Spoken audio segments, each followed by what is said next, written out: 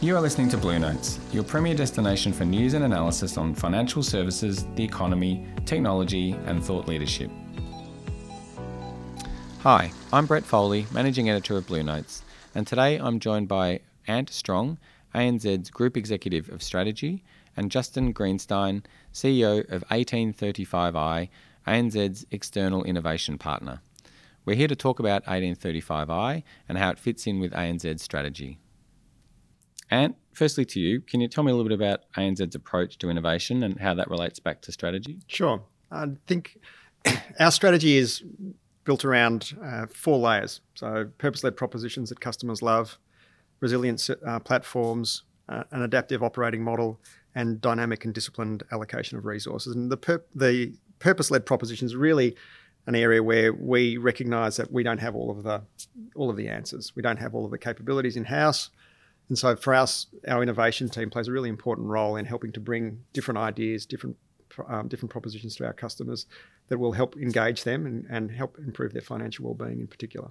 And Justin, can you tell us a little bit about 1835i and explain the team and what it does and how it fits in with ANZ? Yeah, sure, Brett. 1835i in its simplest form is a partnership connector. So what we do is we partner startups in the fintech ecosystem with ANZ. In terms of how we go about our business, we really look deep into the strategy of ANZ. So we look at our home owner segments, small business owner segments, and institutional segment. When we then break it down, we go, well, what do we want to do with these fintechs? How do we want to partner and what do we want to achieve? And ultimately, what we want to achieve is helping ANZ acquire new customers. We want to help ANZ drive loyalty with existing customers, and we want to introduce new capabilities into the bank. So new capabilities that can help achieve better regulatory outcomes, more cost efficiencies, and frankly, better bank outcomes, helping banker experience.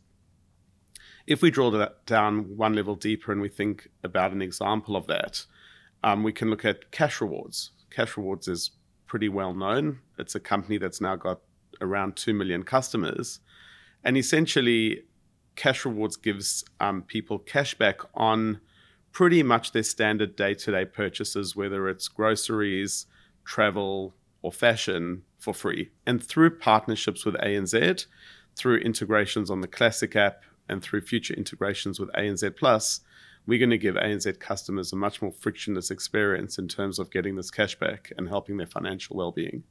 And I think that's a really great example of how innovation plays a role in the strategy. Because as we've talked about in the past, what we're trying to do here is improve financial well-being for our customers, and on the other hand, improve returns for our shareholders. And we know that one of the strongest drivers of financial profitability of our customers is just their level of engagement with us. The more they use our services, the longer they stay with us, the more money we make, but also the more they are able to improve their financial well-being as well. And so Cash Rewards is a great way getting customers to use ANZ's products and save them money at the same time.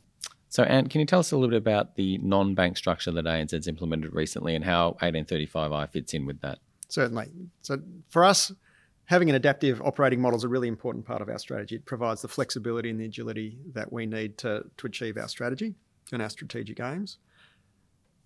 There's a really good reason banks are heavily regulated, but there are times when that regulation is inappropriate for the types of business we're trying to do.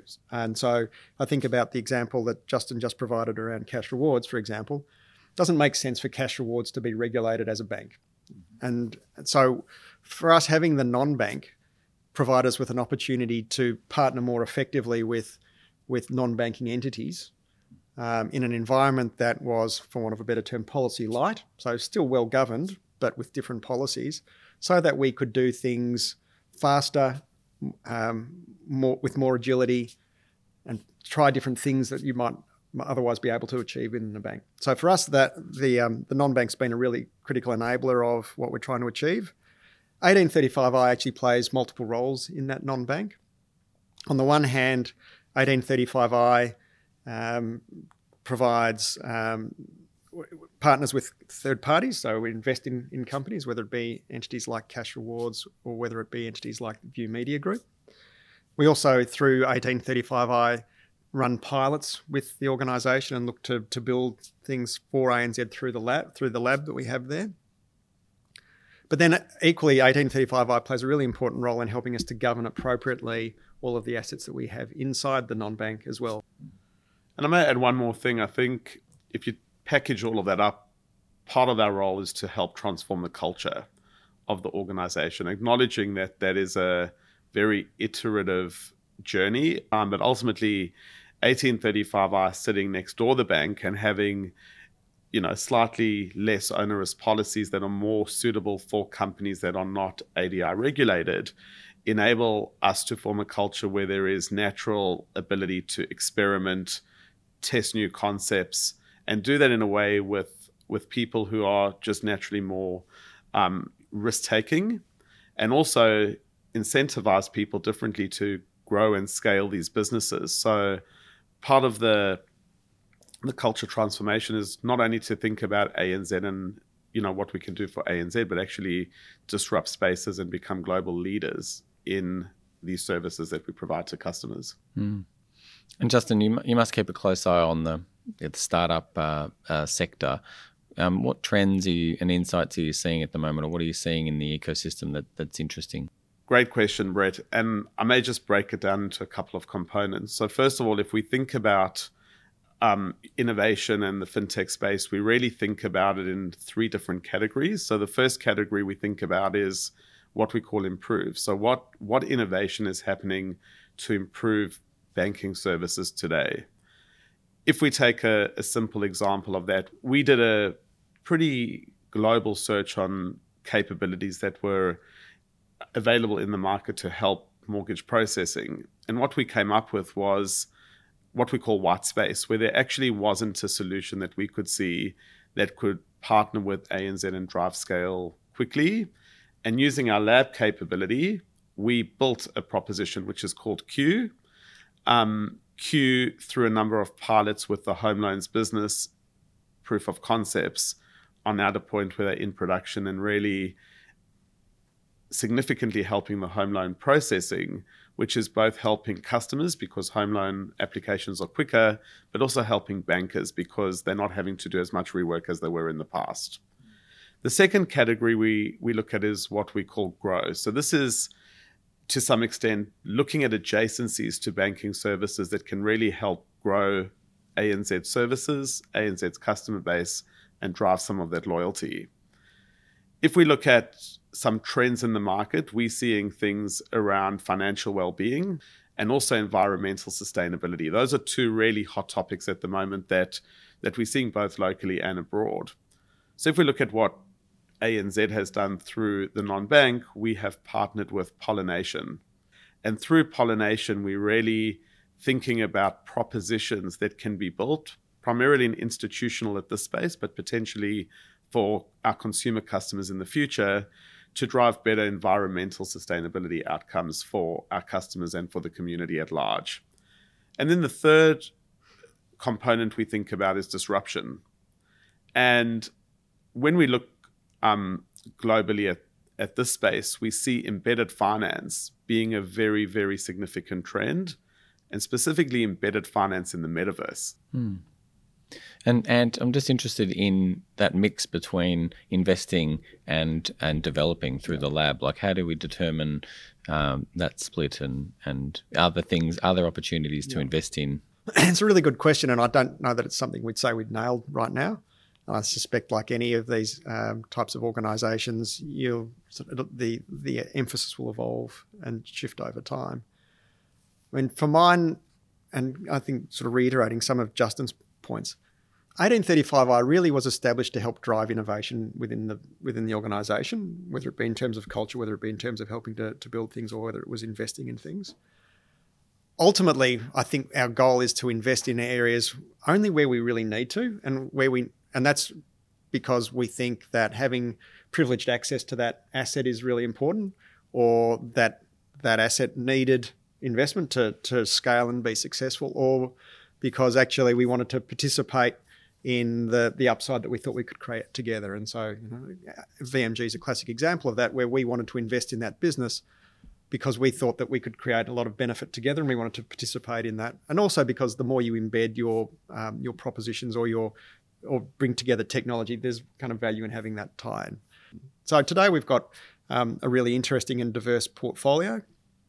Our goal at the moment is to make sure we're doing more with that portfolio rather than to be thinking about where we might invest again. So at the moment, our focus is really on driving value from businesses that we already have invested in, but there will be some things that come up, no doubt, along the way that we go, oh yeah, that's actually really interesting. We hadn't thought of that. Let's start to invest in them as well, just to build that relationship.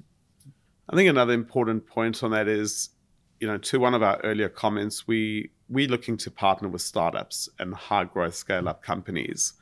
And often those companies are loss making at the time that we start our partnership and early investment, because they're really trying to achieve some level of global domination, or at least domination within the Australia, New Zealand region.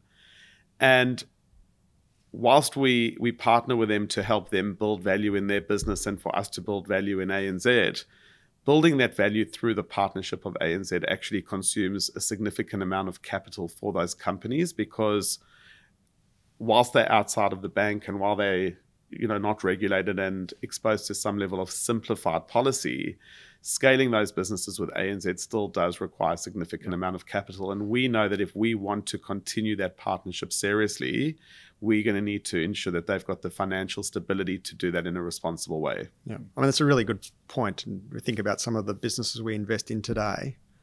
The expectations around a bank are very different, particularly as it relates to things like cybersecurity, customer data rights, protection, all those sorts of things. And so if you're a startup business today, it's not likely that you necessarily have the requisite level of sophistication in some of those areas.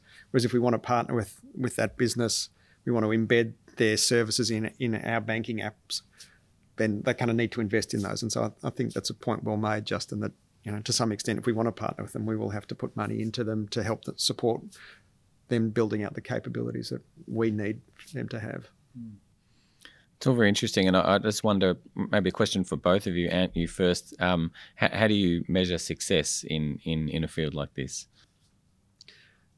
It's not easy because we're not a venture fund in a sort of a traditional sense. There's no kind of ROI that we particularly look at, right? We don't sort of sit there and go, oh, we've invested $10 and we expect to get a return of whatever percent on top of that. It's much more around the level of how embedded are these businesses within ANZ, and how is that driving outcomes for customers. And so simplistically, there's probably two dimensions that we would look at.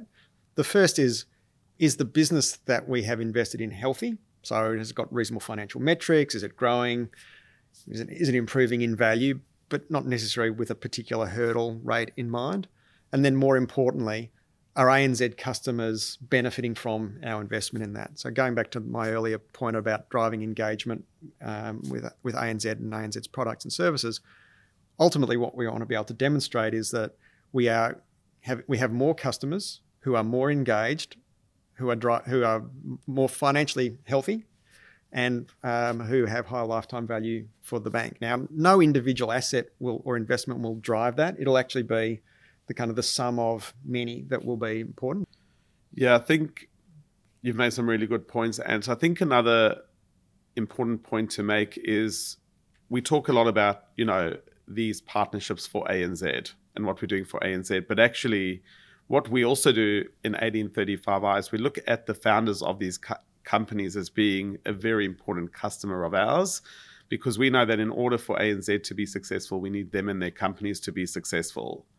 And part of the, measuring success is looking at the health of these assets and making sure that, we're working with them to achieve better customer lifetime value in their businesses and helping them improve their cost of customer acquisition and gaining scale, both through the ANZ relationship, but also through our other networks that we have. Thank you very much for your time, both. Thank you. Thank you.